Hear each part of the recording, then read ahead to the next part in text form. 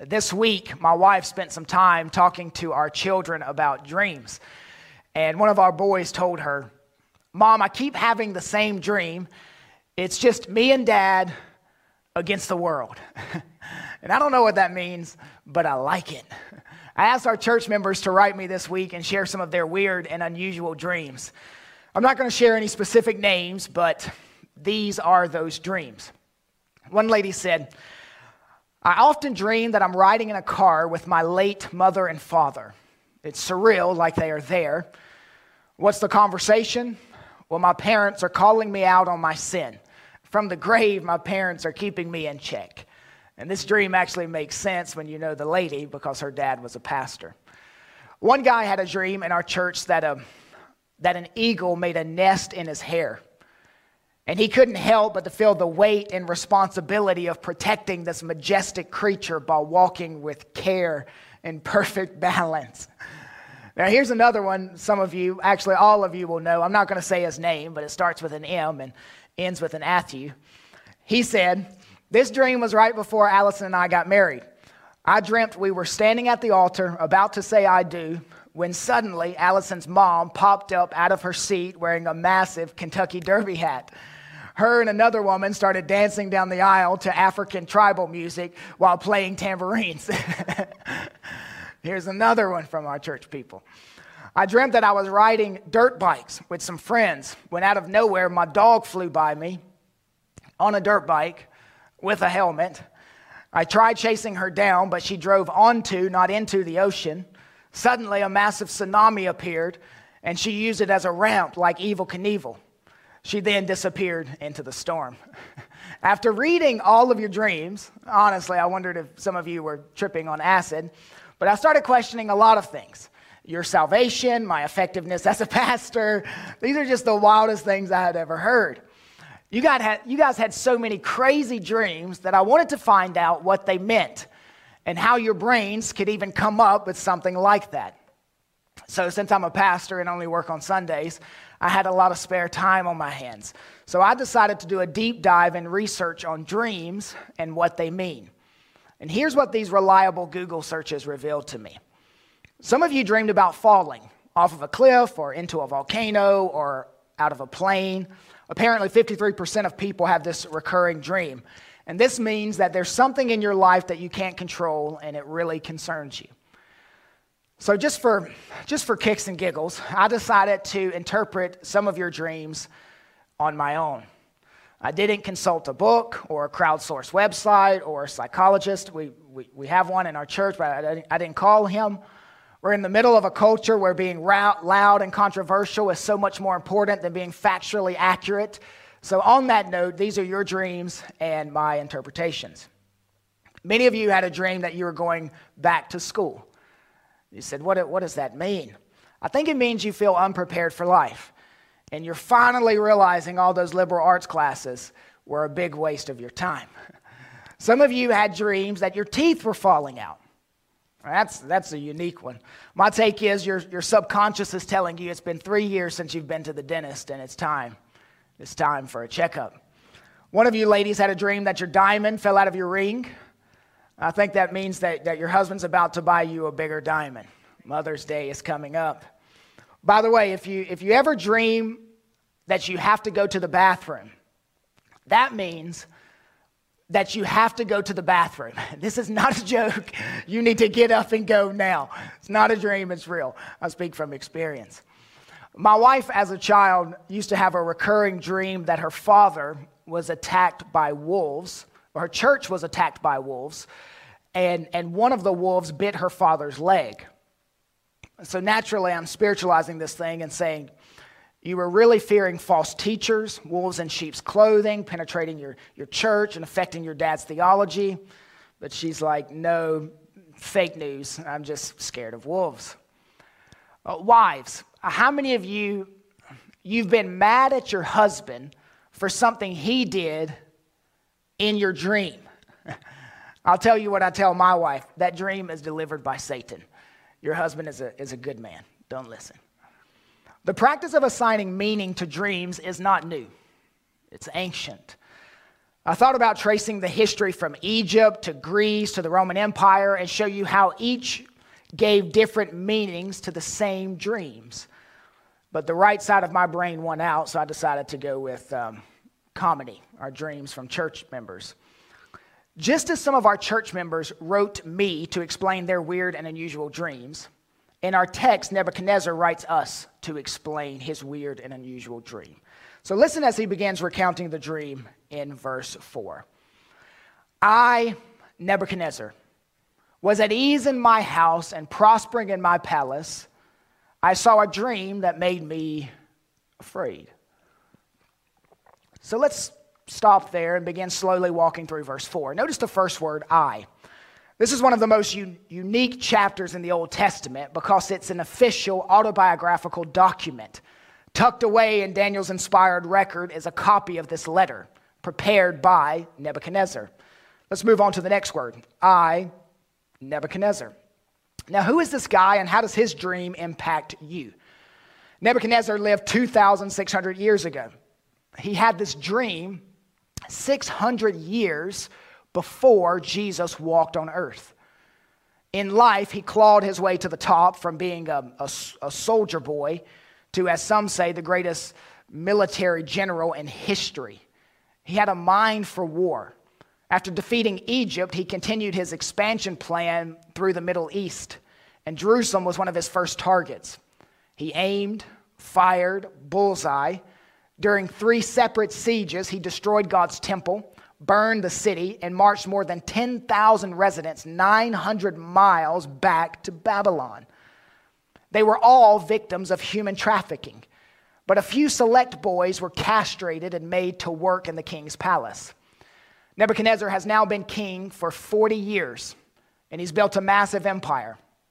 It stretches from what is today called Egypt to western Iran, and from modern Turkey to Saudi Arabia.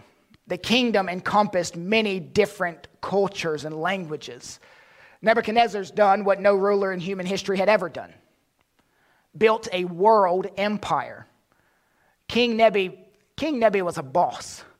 He was a cruel man. On one occasion, he captured Judah's king Zedekiah, chained his hands behind his back, made him drop to his knees, and then murdered his 2 boys in front of his eyes, and then plucked out King Zedekiah's eye so that the last thing he would ever remember seeing was the murder of his sons. Nebuchadnezzar was the original Adolf Hitler, Joseph Stalin, Emperor Hirohito, Pol Pot, Mao Zedong. He was an evil man. Verse 4 continues, I was at ease in my house and prospering in my palace. When King Nebi mentions that he was at ease, he doesn't mean he was kicked back, lounging in his sandals and enjoying a drink. He means I was at ease in the sense of peace, prosperity, and tranquility in his empire. There were no fears. The word prospering here is also translated flourishing in other versions. In the Hebrew, it literally reads this: I was at ease in my house and growing green. Now that doesn't mean King Nebuchadnezzar started planting trees and recycling aluminum cans. It meant he had great green growing wealth and prestige and power. He possessed power that maybe only half a dozen people who've ever lived have experienced. Historically, we know that he built skyscrapers, buildings so high that they scraped the sky. He renovated and restored over a dozen temples. He built a brand new palace. Outside of his window of his palace, there was a 400-foot waterfall. He built hanging gardens as a gift for one of his wives, and it was considered one of the 7 wonders of the ancient world. He's the most powerful man on earth without a care in the world. He's the one guy in the world who never has to worry about being fired or paying taxes. The only thing he has to worry about is another army. But wait, what army? He's the absolute monarch of the world. The only thing King Nebi couldn't control was his dreams. In chapter 2, he had this recurring dream about a monster, which was worse than anything in a horror movie. It was scarier than Michael Myers, Jason, Freddy Krueger, Hannibal Lecter. And one of his young teen whipping boys, Daniel, interpreted it for him. Now fast forward. 37 years later, King Nebi pillows his hard head onto a soft duck feather pillow, and something happens that hasn't happened in 13,505 nights. He has another dream. He's awakened in a panic, fearful. Our text today actually has 5 scenes. Scene number 1 is in the king's palace. Scene number 2 is in the king's throne room. Scene number 3 is 12 months later. That's in the king's chill room. Scene number 4 is in the king's outdoor room. And scene number 5 is in the king's press room. Currently, we're leaving scene number 1 and we're headed into scene number 2. Notice verse 6. So I made a decree that all the wise men of Babylon should be brought before me, that they might make known to me the interpretation of the dream. Now, the king wasn't going to settle for some random guy to give the interpretation. He wasn't saying, Kyle, what's the interpretation of my dream?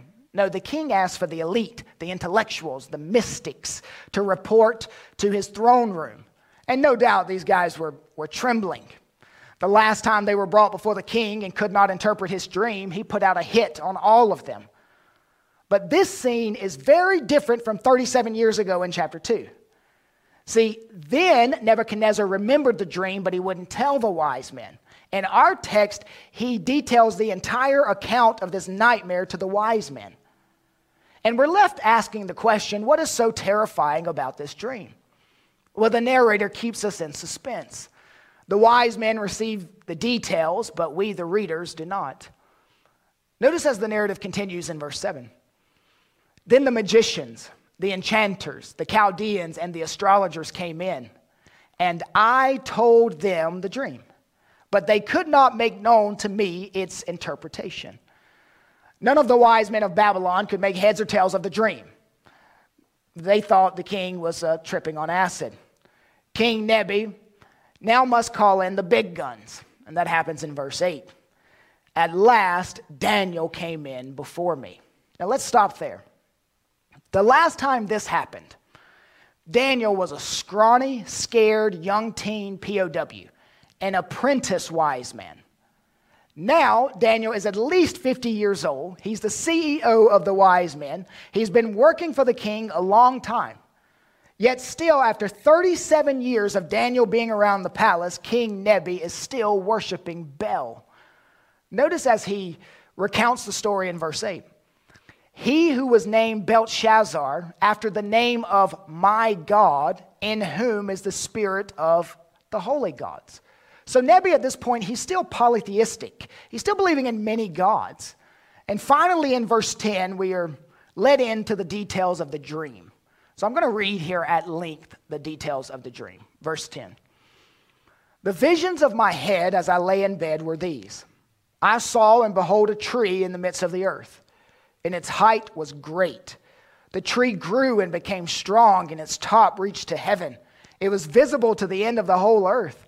Its leaves were beautiful, its fruit abundant, and in it was food for all. The beast of the field found shade under it. The birds of the heaven lived in its branches, and all flesh was fed from it. I saw in the visions of my head as I lay in bed, and behold, a watcher, a holy one, came down from heaven. He proclaimed aloud and said thus, chop down the tree, lop off its branches, strip off its leaves, and scatter its fruits. Let the beast flee from under it and the birds from its branches, but leave the stump of its roots in the earth, bound with a band of iron and bronze amid the tender grass of the field. Now let's have a hard stop there. You may say, Kyle, what is so bad about this dream? I mean, sounds like some simple tree trimming going on. Doesn't sound that scary to me. But that's not the real nightmare part. The real nightmare starts when the language of the dream changes the pronouns from general to personal. Notice verse 15b. Let him be wet with the dew of heaven. Let his portion be with the beast in the grass of the earth. Let his mind be changed from a man's, and let a beast mind be given to him. And let 7 periods of time pass over him. This isn't talking about a tree anymore. The image suddenly shifts from a tree to be brought down to a man to be cut down. After hearing the dream, Daniel in verse 19 is frightened, which is surprising to me because it seems like nothing scares this guy. You may remember he refused to eat the king's meat even though he could die for not shoveling it in his gullet. He was willing to stand up for his God when the other POWs would not. So what was it about this dream that so frightened Daniel? Well, he knows. He knows the meaning of the dream, and it's terrible news for the king. Daniel is not an unsympathetic figure. He cared enough for the monarch to have compassion on him and fear for his future. And it's an instructive tone for all of us. He holds no pleasure in relaying the horrifying message. Oh, king, I love you. I wish this didn't apply to you. I wish it applied to your enemies. Daniel spent years with the king. He genuinely cared for him. This is not what I would have said to the king. I would have told the king, oh, king, you are about to get slapped around. You castrated me. You destroyed my temple. You tried to cook my friends in a furnace. Oh, I'm going to enjoy interpreting this dream for you. But that's not what he said. The king seems to share the feelings of care to Daniel as well. Daniel, let not the dream or the interpretation alarm you. There's a mutual manly affection. And then it happened. Like Moses before Pharaoh, Elijah before Ahab, John the Baptist before Herod, Daniel tells Nebuchadnezzar not what he wants to hear, but what he needs to hear. Daniel doesn't say, I'm sorry, king. You know, I can't interpret the dream because I've actually retired from dream interpretation. Now I play bridge and I yell at, neighborhood kids when they step on my lawn. No, none of that. He gives the hard truth. He gives the interpretation. Now, let me give you a chart. We have the dream and we have the interpretation. The dream in verse 20 was of a tree. The huge tree that reached to heaven and filled the whole earth represented the king. His royal majesty reaches sky high. His sovereign rule stretches to the 4 corners of the earth. It represents King Nebi. Trees were commonly known in ancient times to symbolize great rulers. Ezekiel refers to Pharaoh as a tree. You have a similar reference to an Amorite ruler in Amos 2 as well. But what about verse 21? It talks about the beautiful leaves and the abundant fruit. What does that represent? The beast of the field found shade under the tree. The birds built homes. Everyone ate and survived off of the tree. Well, that represents the greatness of King Nebi's kingdom. And this is a really ironic metaphor given the recent discoveries. Archaeologists have uncovered inscriptions by Nebuchadnezzar where he referred to himself as a tree under whose shelter everyone finds safety. So no wonder the king is frightened. He had identified himself as a great tree, and now he receives a dream of a great tree being cut down. This great tree with many nations and languages, and did not many nations and languages find shelter under Nebuchadnezzar's mighty kingdom? Reynold Showers, in his commentary on Daniel, points out recent findings that Nebuchadnezzar had a thing for the power of trees, like a fetish, if you would. In fact, on one of his journeys through Lebanon, one discovery shows that Nebuchadnezzar actually chopped down one of those massive trees himself. And he was so proud of himself that he had a picture of himself cutting that tree down, carved in stone. Most scholars identify the watcher in the text who cuts down this massive worldwide tree as a heavenly creature, an angel, watcher pointing to the fact that he does not rest or sleep. He's always watching.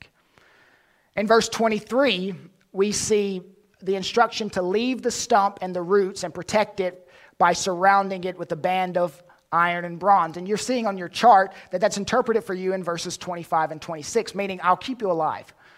I'll drive you from among men. Your dwelling will be with the beast of the field. You shall be made to eat the grass like an ox. You shall be wet with the dew of heaven. But your kingdom will still be there for you after you learn that it is God who runs things. And we have this interesting note at the end about 7 periods of time.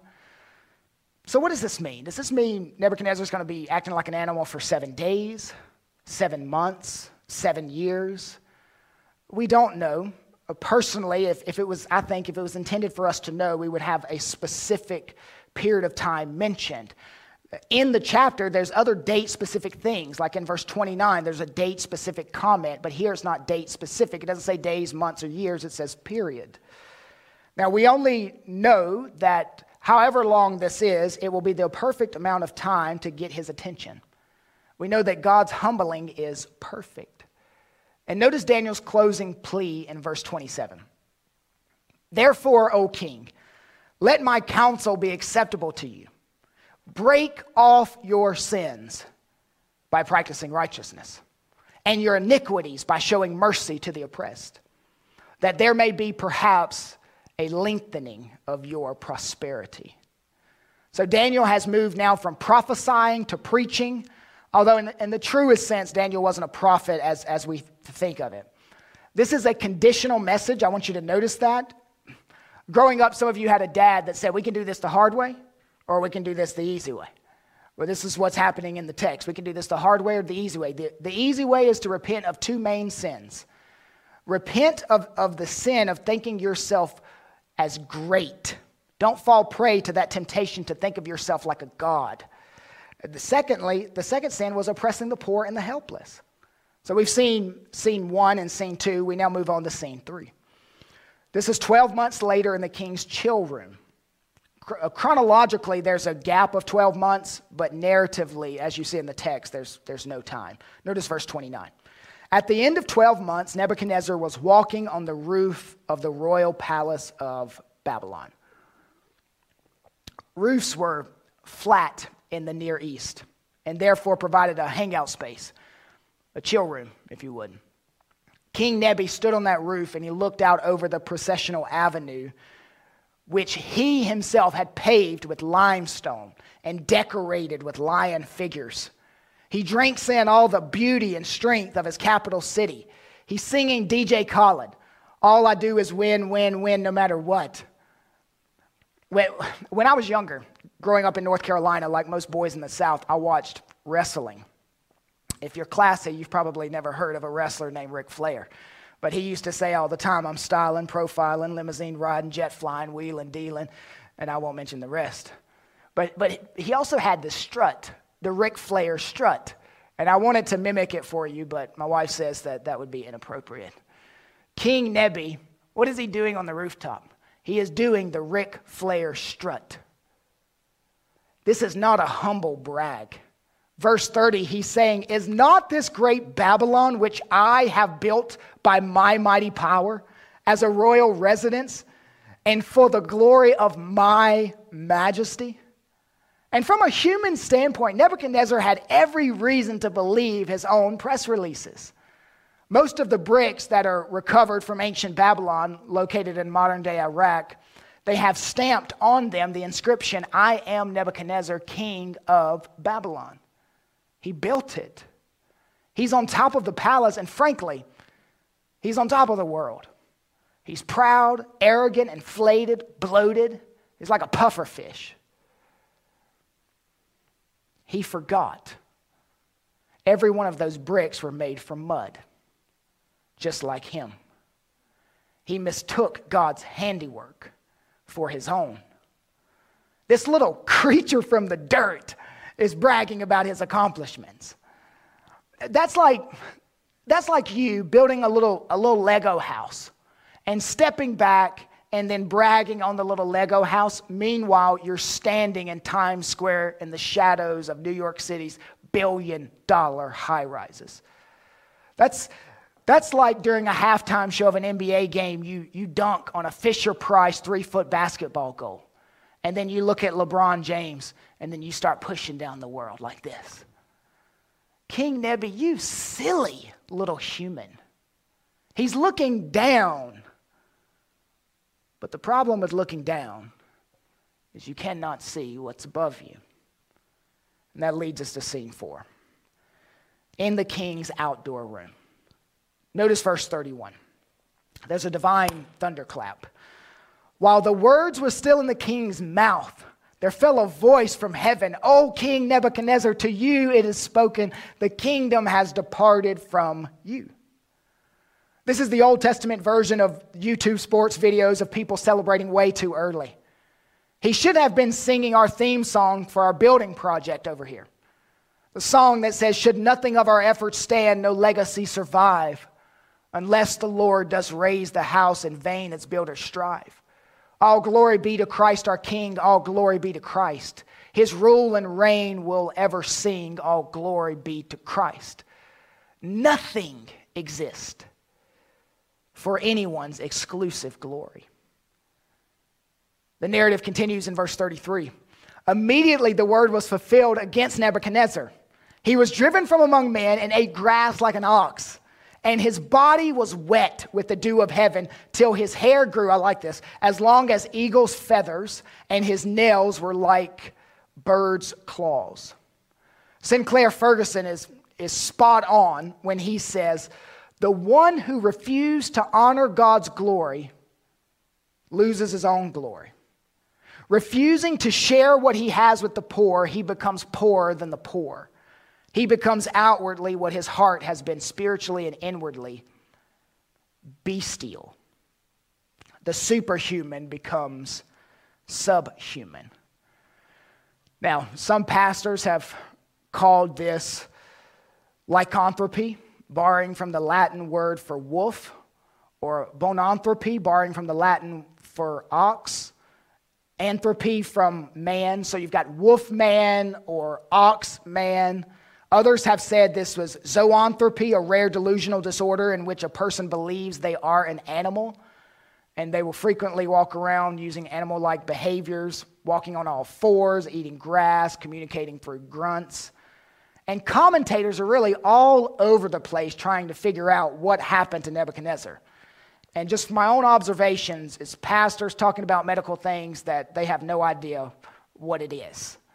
And with my medical knowledge, this is what I would say. He went cray-cray.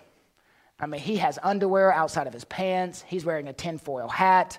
In an age with no mental hospitals or psychiatric wards, the king is simply driven from human society. He lives outdoors with the animals, and there, like cattle, he eats grass. His body exposed to the elements, the dew.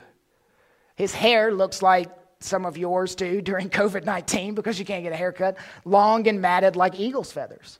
This man is deranged. He's stricken with madness. And it moves us to scene 5. This is in the king's press room. Notice verse 34. At the end of the days, I, Nebuchadnezzar, lifted my eyes to heaven, and my reason returned to me. And I blessed the Most High and praised and honored him who lives forever, for his dominion is an everlasting dominion. And his kingdom, not talking about his own kingdom anymore, his kingdom endures from generation to generation. So sometime between verse 33 and verse 34, crazy Nebi returns back to the palace as King Nebi. And this is even wilder than some of your dreams. God turned the heart of the nation to seek Nebuchadnezzar again. In verse 36, the generals are in the Oval Office and they say, "Hey, let's bring King Nebuchadnezzar back." And the other guy's like, "That's a great idea." And another one chimes in, "Where is he?" Another one says, "Last I saw, he was eating grass on the White House lawn." I mean, you couldn't get your job back at the dollar store if this happened to you, much less your job as the king of an empire. I don't know how it went down, but he was given back his mind and his kingdom. And you may have noticed that I skipped the first 4 verses of this chapter. And I did that because I wanted to wait until this moment to reveal to you that this entire chapter is an open letter mailed to the nations. Nebuchadnezzar takes off his storyteller's hat and he picks up his first-person hat at the end. He's giving a State of the Union address. This is his press room. He's telling the nation why he is now serving the God of this little small conquered nation. The most powerful person in the world worshiping a God of a tiny little nation he defeated.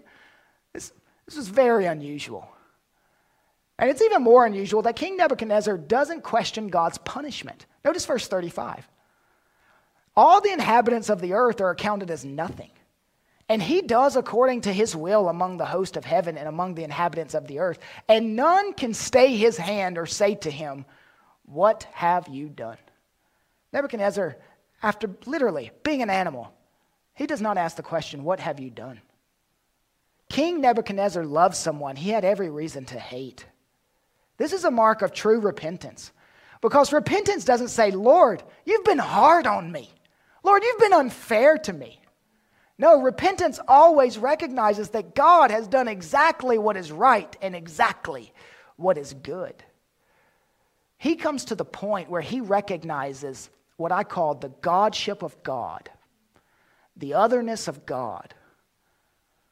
Now, I want to answer 6 questions from the text. I've only preached 3 times in the last 7 Sundays, so excuse me if this lasts 4 or 5 hours. We're going to have a ladies panel here in a little bit, and I know they're going to talk 4 or 5 hours. Just view this as like an entire Sunday of worshiping the Lord at home, all right? Question number 1. What does this text reveal about my current dreams? What does this text teach me about my current dreams? Are you ready for this? Speak. Nothing. Nothing. I don't know why you dream some of the things you dream. I think most crazy dreams can be traced back to the TV show you were watching before you went to bed or the mound of red meat you consumed at dinner. Now, on a serious note, some of you have terrible nightmares about a past traumatic experience, something that happened in war or something that happened in your childhood. And I think you can find comfort in the justice of God and the sovereignty of God. I have heard preachers do what I think is an injustice, a misuse to this particular text. Mark Driscoll preached this chapter talking about, and this was one of his applications, talking about how he had a vision that he should preach on a certain Sunday that he wasn't scheduled to preach because it was going to be a high attendance Sunday, and someone, a visitor, would come in and drop a very large check in the offering to help further Mark's online reach. Friend, this dream doesn't give credence to abuse people with your dreams.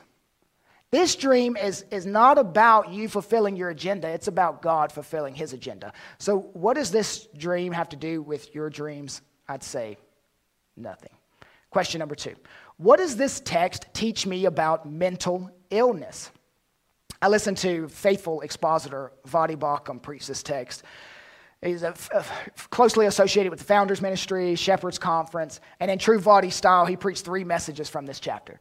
One entire message with mental illness and how Daniel 4 speaks to mental illness. And he even went off on some real interesting tangents about chemical imbalances and how there's no actual test to prove you're chemically imbalanced, that someone just says you're chemically imbalanced, and lots of things. Let me just make this clear. I don't think this chapter touches mental illness at all. Nebuchadnezzar's sickness, after all, is a direct judgment of God, not a natural occurring phenomenon. So unless you're saying that all mental illness is God's judgment, which of course would be foolish, I don't see pulling any truths about mental illness from this passage. Now, I have a lot of opinion on a lot of mental health issues. I just don't have thus saith the Lord from this text. So I've given you 2 questions and not given you an answer for any of them. So let's go for question number 3. How does this text point us to Jesus? Now, I think I can answer this one. And it's all wrapped up in the theme of trees. Consider trees in the Bible. The first trees were where? The first trees were in the Garden of Eden with Adam and Eve. And there's actually one specific tree that they believed that could make you like God. So that's Genesis, Garden of Eden tree. In Daniel, we find this massive worldwide tree. I mean, it's filling up the world. And this tree is alluring Nebuchadnezzar with the same promises. In both stories, people are confronted with a tree that promises they can become like God. One commentator notes, Nebuchadnezzar is like Adam and Eve, who when confronted with another tree, instead of becoming gods, he was banished from Eden. So we've done a little comparison here between Genesis and Daniel with trees. Now let's do a comparison with Daniel and the gospel records with the theme of trees. In Daniel, God sent one to cut down a tree. In the Gospels, God sent one to hang on a tree. In Daniel, one was driven from his kingdom and lived like an animal. In the Gospels, one willingly left his kingdom to be treated like an animal. In Daniel, one's nails were like birds' claws and hair matted like eagle's feathers. He didn't look human. In the Gospels, they beat Jesus so badly, he looked more like wild animal than human being. Friends, for the rest of your life, you will face trees that give you all sorts of promises. But ultimately, your deepest need is met in one tree, where Jesus died to redeem your filthy soul. Repent of your sin and run to this Christ. Question number 4. Could Daniel 4 happen to me? I think that's a legitimate question. Could Daniel 4 happen to me? Yes. Yes. You strut before this God in pride, he will cut you down to a stump. God can take away everything you have in a minute. Money, health, relationships, influence, job, status. He is large and in charge. This chapter shows you that you have nothing to be prideful about. Nebuchadnezzar, you're a great tree, but not because you deserved it, because I made you that way. God not only proclaims himself sovereign, he also declares that he grants kingdoms to whoever he wills. There is no human factor. Don't be like Nebi. Don't think that what you are is really under your control. You did not choose your race, your gender, the parents to which you were born, the century you were born. You had nothing to do with the fact that your birth did not occur in the 14th century Europe during the bubonic plague. And you say, well, Kyle, I've worked hard. With what? The ability that God has given you? Well, the reason I'm doing better than everyone else is because I work harder and I work smarter. Friend, pride is that which claims to be the author of something that is a sheer gift. Pride is cosmic plagiarism. You didn't pick your genes. And pride is a sub-theme of the chapter, main theme, God's sovereignty, sub-theme, pride. You can't receive grace if you spiritually don't think you need it. You have to wake up to your own delusions. Don't be like LeVar Ball, who said, I've never been humbled. God bends our stiff necks and pushes our faces to the ground because that's where the streams of life are flowing. I spent time on the negative on this particular point, but let me transition to the positive. Could Daniel 4 happen to you? Just as God could take everything away from you in a minute, God can restore everything you've lost in a minute. Think about this. When did God claim Nebi? When did God save Nebuchadnezzar? Not when he was a ruling king, but when he was a raging animal. And this sequence helps us to kill that lie that we can earn God's smile. If God reaches Nebi, he can reach anyone. Though we may have sinned greatly, you have not outsinned God's mercy. The old song says, the vilest offender who truly believes. You can come to the cross. Question number 5. This is what I've received. Question number 5. Kyle, why do you preach so much about God's sovereignty and so little on evangelism? Because this is a text about a guy trusting Christ as a Savior, right? Nebuchadnezzar, he's being redeemed. So why not make this text about evangelism and not God's sovereignty? God's sovereignty is perhaps one of the greatest evangelistic tools we have. It is precisely when we realize that God is God that evangelism begins. Pat Morley says it this way: there is a God we want, and then there is a God who is. And the two are not the same.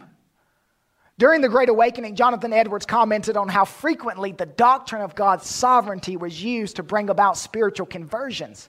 He said, and I quote, "I think that I have found no discourses have been more remarkably blessed than those on the doctrine of God's absolute sovereignty with regard to the salvation of sinners." End quote. Now, isn't that interesting? Because we're usually told today the problem with your type of church is you believe in God's sovereignty and that's going to keep you from doing evangelism. But it's really the other way around, isn't it? God's sovereignty is his great evangelistic tool. My goal with every text is to expose you to this God, and may this God make you tremble. I'm not giving you sob stories or clever ways of saying things. I'm not trying to make you tremble. I'm trying to show you this God through his word, and it make you tremble. Because you're never going to be converted unless you first tremble. Question number 6. Did Nebi really get saved? Did Nebi really get saved? As Nebuchadnezzar exits the game, the last words on his lips are these, verse 37.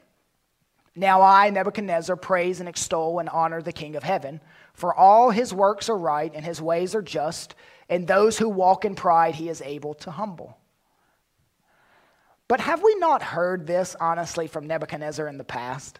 After chapter 1, after chapter 2, after chapter 3, he said similar things, but the very next chapter proved that it was temporary. He was never truly converted. But we have no next chapter for Nebi after chapter 4. And words just don't seem to matter sometimes. Just listen to every country song on the radio where they sing about God, but then live like the devil. Listen to every rapper thank God for the music award and then sing about everything that's anti-God. We leave chapter 4 wanting to see from Nebi some life change.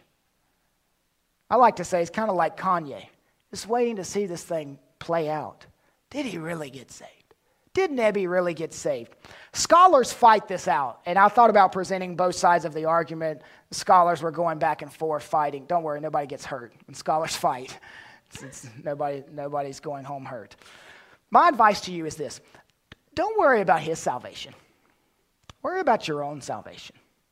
When God cuts down a tree, it's meant to get your attention. And when God cut down his son, it was meant to get your soul. Thank you for listening to this resource of Faith Family Church. We gather on Sundays at 495 Hugh Hunter Road in Oak Grove, Kentucky, and are a short drive from Fort Campbell and Hopkinsville, Kentucky, as well as Clarksville, Tennessee. For more information, visit our website, myfaithfamilychurch.com.